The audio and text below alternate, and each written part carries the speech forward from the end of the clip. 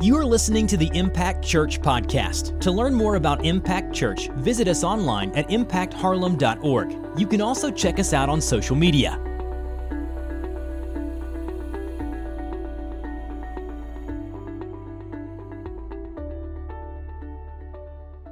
All right, well, this morning we're going to continue our series Inside Out. We've been studying the book of James, and I don't know about y'all, but I've been blessed by this series. The book of James is probably my favorite book in the Bible. It's an easy read, but it fills so much, right? Like it covers so much for how we're supposed to live as Christians, as Christ followers.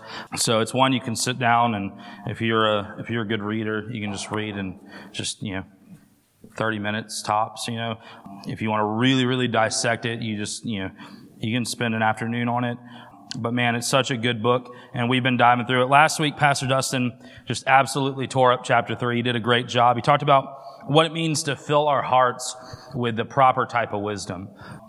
Every week, every day, every moment of our lives, we're surrounded by people trying to pour into us. And a lot of times when that happens, it's worldly wisdom that James in chapter 3 calls false wisdom. He calls it vile. He calls it demonic. And if we're not careful, we let that wisdom seep into our life and we begin to subscribe to it and live by it. And James tells us we shouldn't do that. We should live by real, true, godly wisdom. So things like television, movies, politics, just the workplace, friendships, the world just tries to pump this false wisdom into us. But James goes on to talk about the real wisdom, and it's wisdom from God's word. And it's peaceable, it's pure, it's gentle, it's merciful, it's impartial and sincere. And after the sermon, Dustin gave the opportunity for people to respond to the gospel. And we had 2 folks give their life to Jesus last week, and we want to celebrate that, so let's give them a round of applause. We have baptism in a couple weeks, and hopefully we get to see and celebrate baptism with them in just a couple weeks. But I say all that in the line of saying, yeah, Dustin did a great job of presenting the gospel. This series has been a blessing, but I really believe God's moving here at Impact. And God's been doing some great things, and I just got to say that where God's moving, you want to be in the room, right? You want to be in the presence of that. So be here, make it a point to continue to dive in with us. And that's kind of what we're talking about a little bit today in James chapter 4, is kind of the community of church and how to work together. So go ahead, we're going to be in James chapter 4. If you want to turn to your Bibles, your phones, however you go about it, turn to James chapter 4. And while you do that, I want to read 2 Timothy chapter 3, verses 16. And it says, all scripture is breathed out by God and profitable for teaching, for reproof, for correction, and for training in righteousness. So I say that because most books written have an audience that the author is speaking to. They'll say a specific church, or they'll say this group of people. And that's what James does. He says to the 12, in chapter 1, he says to the 12 dispersed, or to the 12 tribes dispersed. And a lot of the times when you see the 12 tribes dispersed, it's talking about Jewish Christians, and people especially in that time had a hard time kind of setting aside some of the ritualistic practices of their faith that Jesus fulfilled and that were no longer necessary because Jesus fulfilled them. And, you see it throughout the New Testament. You'll see the apostles write these books about, or these passages about, it's not Jesus plus this. It's not Jesus plus that. It's not Jesus plus a ritual or a practice. It's Jesus. It's by grace and grace alone that you're saved. And a lot of times you see the audience, and the audience being Jewish Christians here. Most books in the New Testament directed to a specific person or people group. The authors know these groups, and they're imparting godly wisdom on them. But I read 2 Timothy to remind us that regardless of the audience each book was directed to specifically, the Word is full of life and godly wisdom. It is a living word. It's good for profitable for teaching, reproof, and for correction, training, righteousness. It's good for all of us. It's always applicable. And I feel like James, going into chapter 4, he really kind of tears down any directive and just hits us directly.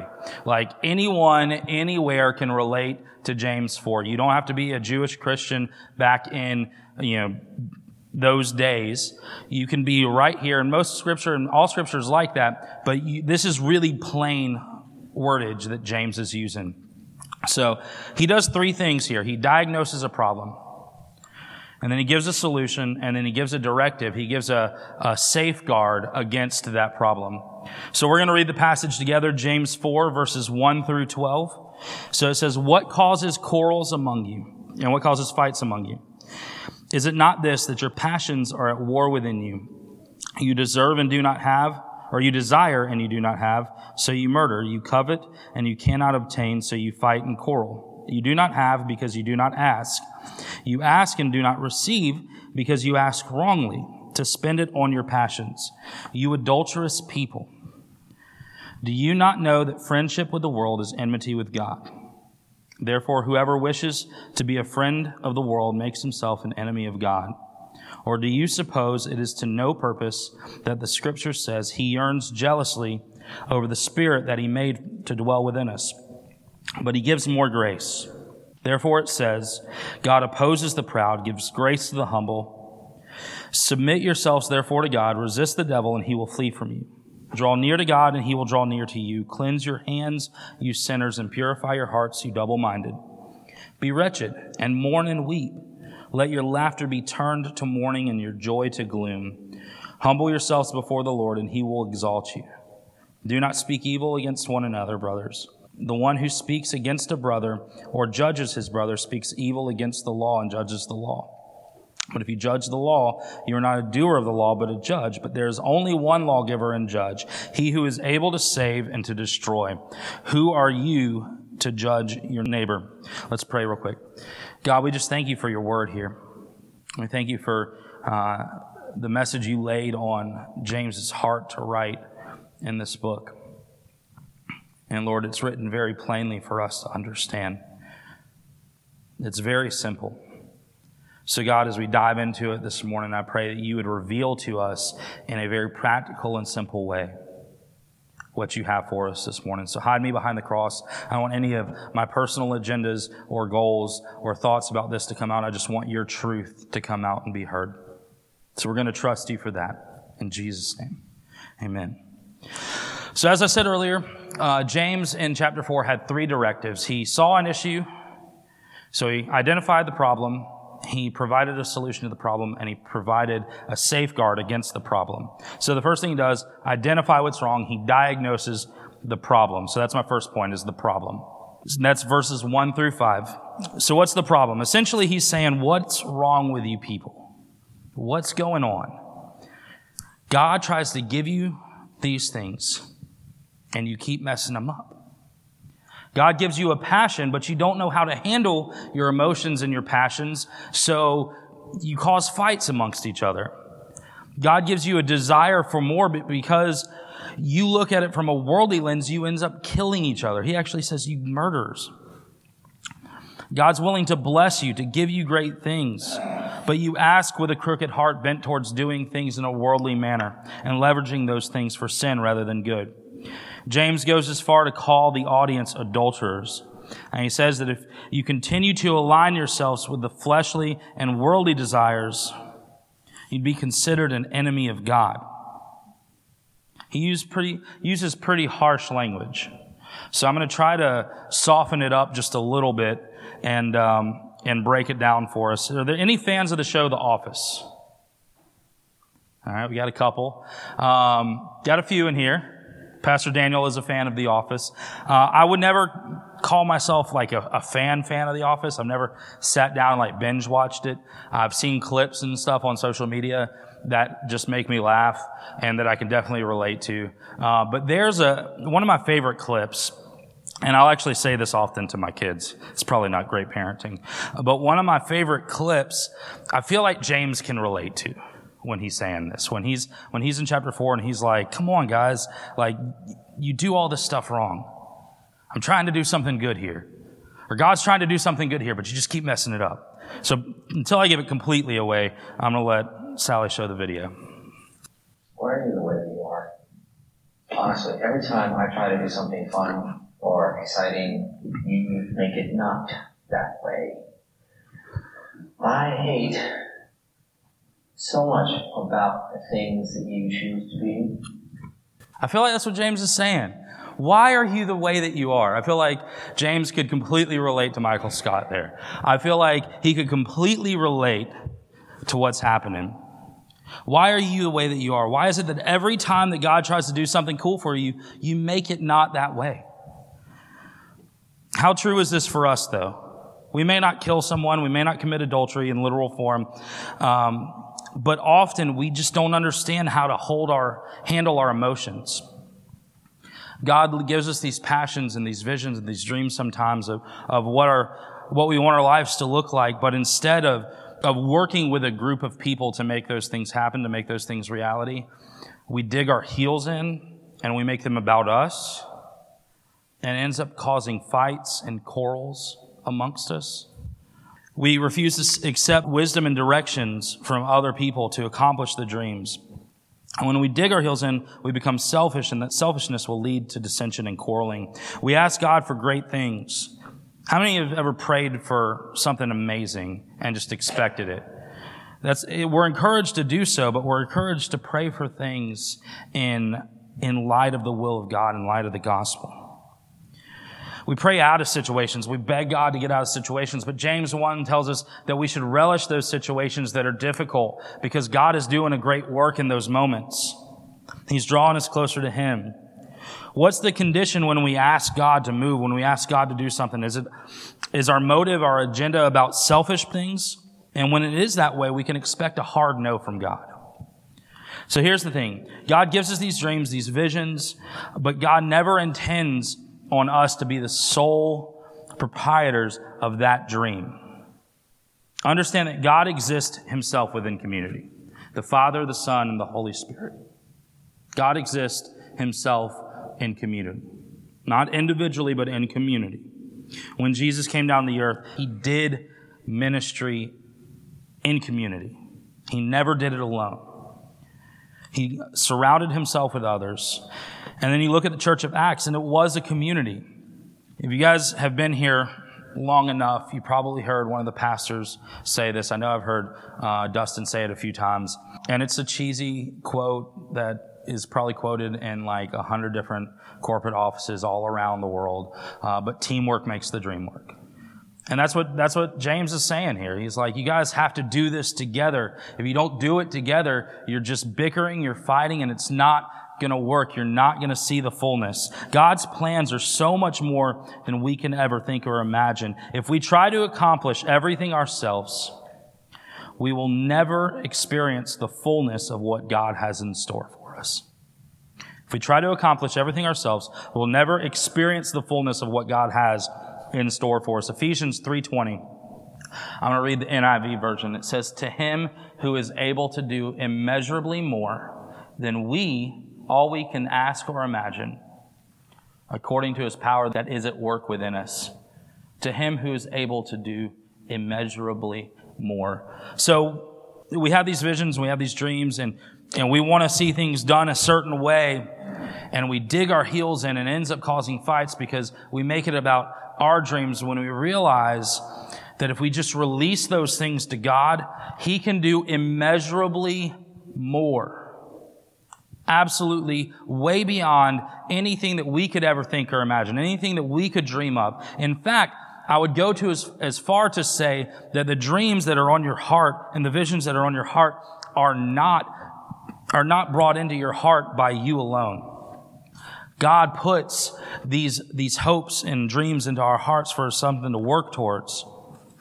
So in James 1-5, he says, you guys have a problem. You're too focused on yourselves to accomplish what God has in store for you.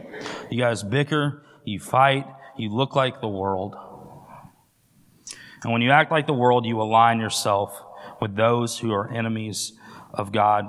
When I preached a couple weeks ago, we talked about the evidence of faith being in our works.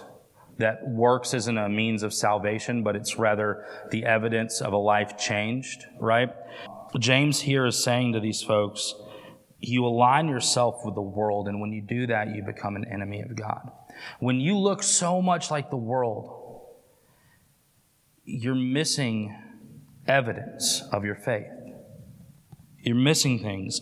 And when you're apart from God and you're covered in sin and not covered by the blood, God can't be with sin. It's just simple. That's the one thing he can't do. So you become an enemy, or you look like an enemy of God. So we have a problem here. What's the solution? James gives us the solution in verses 6 through 10. I love verse 6.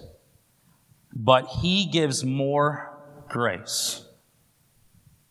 He gives more grace. So whatever the problem is, no matter how deep the problem is, no matter how deep into the woods you may have walked, no matter how much you've dug your heels in, how arrogant you are, God is able to overcome that. He gives more grace.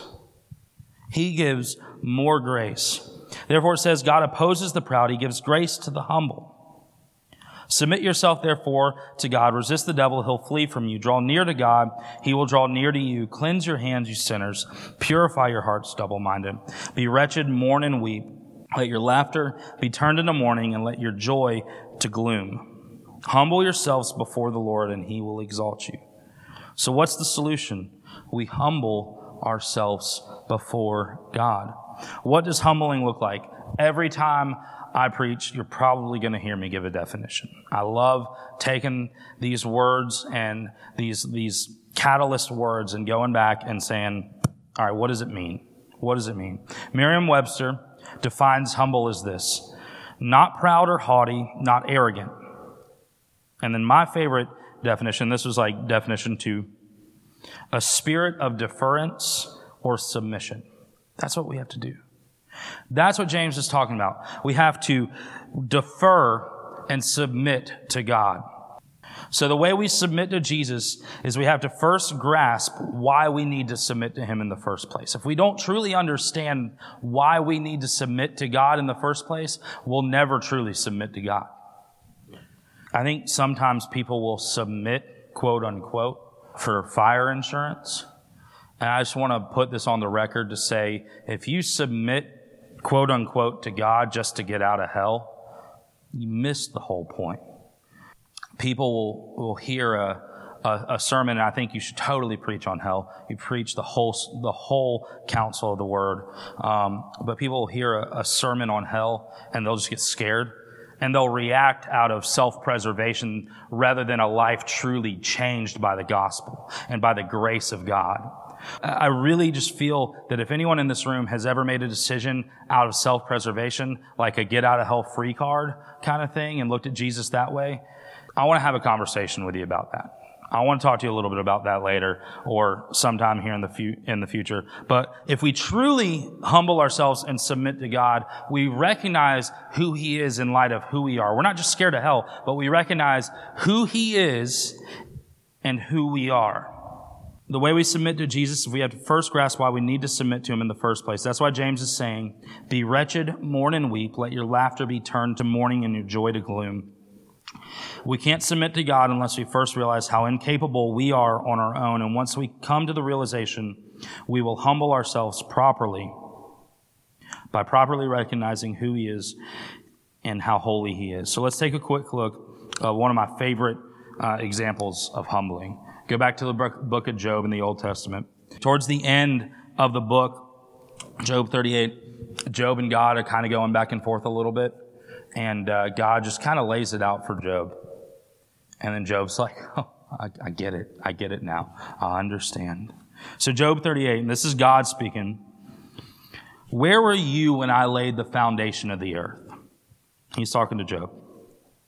Tell me, if you have understanding, who determined its measurements? Surely you'll know. On what were its bases sunk? Who laid the cornerstone? When the morning stars sang together and the sons of God shouted for joy. Who shut the seas with doors when it burst from the womb? Who made clouds its garment and thick darkness its swaddling bands? And prescribed limits for it and set bars and doors and said, thus far you shall come and no further. Here shall your proud waves be stayed. Have you commanded the morning since your days began? And caused the dawn to know its place? And God just goes on and on and on. He says, have you done this? Are you responsible for these things? See, he was revealing to Job who Job was in light of who he was. You see, if we don't understand what all God has done and done for us, we'll never be able to fully humble ourselves before him. And in chapter 42, Job repents and he humbles himself. He says, I know that you can do all things, and that no purpose of yours can be thwarted. Who is this that hides counsel without knowledge? Therefore I've uttered what I don't understand, things too wonderful for me, which I didn't know. Hear and I'll speak, and I'll question you, and you make it known to me. I had heard of you by the hearing of the ear, but now I see you with my eyes. Therefore I despise myself, and I repent in dust and ashes. Job finally gets the fullness of God. And when we truly understand the fullness of God, we understand how deeply and desperately we need him. And that's what James is saying. Verse 7, submit yourselves therefore to God. Resist the devil and he'll flee from you. Submit yourself to God. Job was coming at God with a spirit of deference and submission. This is you. This is all you. I can't do anything in and of myself. This comes with a promise, though. This solution comes with a promise, comes with an outcome. And that is verse 7, the end. Resist the devil and he will flee from you. See, understand, the more we fill up with God's word, the more we pour God's holiness into our lives, and we surround ourselves with godly influence, godly wisdom, and we pour his word and meditate on his word, the more we fill up with that, the less room the devil has to work. The less room there is for worldliness to get in there. And that's what James is saying. Resist and the devil will flee from you.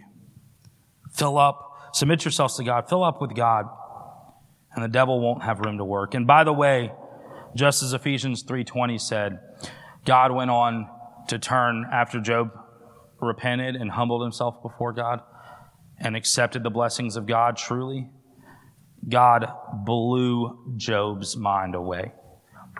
He completely replaced everything that Job had ever lost. Most things double-fold. So here in James 4, James identifies an issue within the church. He offers a solution. And then he goes on to offer a defense to make sure it didn't sneak back up. And that's the safeguard. Verses 11 and 12. Do not speak evil against one another. The one who speaks evil against a brother or judges his brother speaks evil against the law and judges the law. But if you judge the law, you're not a doer of the law, but a judge. There's only one lawgiver and one judge. He is able to save and destroy. Who are you to judge your neighbor? Again, it's understanding who we are in light of who God is. That's what James is saying here. Go back to verses 11 and 12 on the screen. Right here, he kind of breaks that plain talk that everyone can understand, where he brings up the law. He starts relating to the audience that he's talking to. And we have to understand that the law is what Jewish folks and the Jewish faith, they subscribe to wholly, they lived by. And he was saying that if you are judging your brother, you're not just judging them. You're judging the law that they are trying to live by. You're judging the law. But there's only one lawgiver and one judge, and that's God. That's what he's saying. That's God. You are once you do that, you are aligning yourself with God. Once you're judging over someone's life, you are aligning yourself to God. But God is able to save and destroy. Who are we to judge our neighbor? We're not called to judge one another or speak evil of one another or about one another. But what we're called to do is to sharpen each other with God's word. We're called to build one another up. God will judge. Our job is to love our neighbor as ourselves. The greatest commandment, love God and love your neighbor as yourself. We speak truth in love. We live in a way that honors God and that others can see a life change. If we continue to see each other as God does, we can see the potential in each other. And when we see the potential in each other, we'll support the dreams and the visions of others. And I'm going to go as far to say that when we support the dreams and visions of others, when we work as a team, God will make dreams and visions come true throughout that whole organization, that whole group, that whole team, that whole church. I think that's what James is saying here. You guys are bickering so much. You're supposed to be a church. And because you're just digging your heels into the ground, you're missing everything. You're missing what God can do for you. And when God does something great for you, it's going to be awesome. Don't miss it. Don't miss it. That's what he's doing. That's what James is saying. So humble ourselves before God. Humble ourselves before him. And once we do that, we let his will be done. And as Ephesians 3 says, it's greater than we could ever think of or imagine. So I'm going to close with this. I mentioned earlier that I truly believe that God is moving here at Impact Church. I said earlier that where God is moving, there's a sense of oneness and a sense of unity, and you want to be in the room. You want to experience that. There are people partnering together for one purpose, and here at Impact, that one purpose is this. It's for people to know God's love, grow in God's love, and show God's love to the world. That's where it all starts. That's where every bit of this starts. Everything we do is about that purpose. For people to know God's love, to grow in his love, and to show his love to the world. There's going to be moments where there's bickering because once you're in a group, things are going to clash sometimes. But we can't be defined by that. Right? We can't be defined by that. And that's what James is saying. You can't let this define you. You can't let your own agendas and your own selfishness create quarrels and fights amongst you. As long as we keep away from that, I think God's going to continue to bless us. And I'm going to promise you this from the pastors here, myself, Dustin and Daniel. We're going to lead from that stance. We're going to lead from, let's do this together. We never want any of our personal agendas or visions or beliefs to be so dug into the ground that we're not open to seeing how God works, right? Jesus led from a position of humility, and we want to do the same thing. We want to just mirror that, and we're going to be committed to that as well. God's doing something special here at Impact, and I firmly believe it. So we have to humble ourselves before him and maintain that humility and partner with one another. And I believe we'll see something amazing here. So one final thing before we get going. If you've never trusted Jesus as your Savior, you've never truly humbled yourself before him and fully recognized who he is and what he's done for you and for us, I want to give you guys that opportunity. Come talk to myself or Daniel. Those are the conversations that we desperately love to have. We'll have those conversations 1,000 times, times 1,000, times 1,000, and so on forever. We are always honored to have those conversations. So if you've never truly submitted yourself to God, come talk to us. You can also indicate it on your connection card that Pastor Dustin talked about earlier in the welcome. We'll follow up with you this week. Listen, I love y'all. I love Impact Church. And I think God's going to do some amazing things here for us. Let's pray together. God, we just thank you for your word. We thank you that your word here in James 4 is very plain. It's very clear that we're not to fight amongst each other. We're not allowed, or we're not supposed to allow our agendas and our selfishness stand in the way of what you have. So, Lord, I pray that this morning, as we just sit under you for just a moment, Lord, I pray that we would humble ourselves before you. We would understand how great of a God you are, how accomplished of a God you are.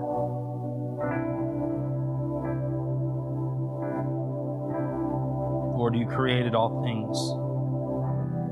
You told the oceans where they could stop, how far they could go. And if you can do that, Lord, we just pale in comparison. Not even a chance for anything like that. So God, I pray that this morning we'll realize that. But Lord, I also pray that this morning we'll realize too that you've called us and set us apart. prized possession of your creation. So much so, you loved us so much so that you sent your Son to die for us. And I pray that right now, if there's anyone in this room who doesn't understand the fullness of what happened there, Lord, I pray that this morning they'll come talk to one of us. Lord, we love you. As we continue in this series and continue on here at Impact, just continue to give us a sense of unity. Continue to give us a sense of teamwork and hope for the future. And we commit to love you with everything that we have and to serve you. Because we know that you have greater things in store for us than we could ever come up with. So God, we're going to trust you for that. Bless us now and bless us as we go in just a few moments. In Jesus' name, amen. Thank you for joining us at the Impact Church Podcast. For this and other messages, visit us online at impactharlem.org. In the meantime, you can subscribe to this podcast, rate and review it on iTunes, and share it with your friends on social media. Once again, thanks for joining us at the Impact Church Podcast.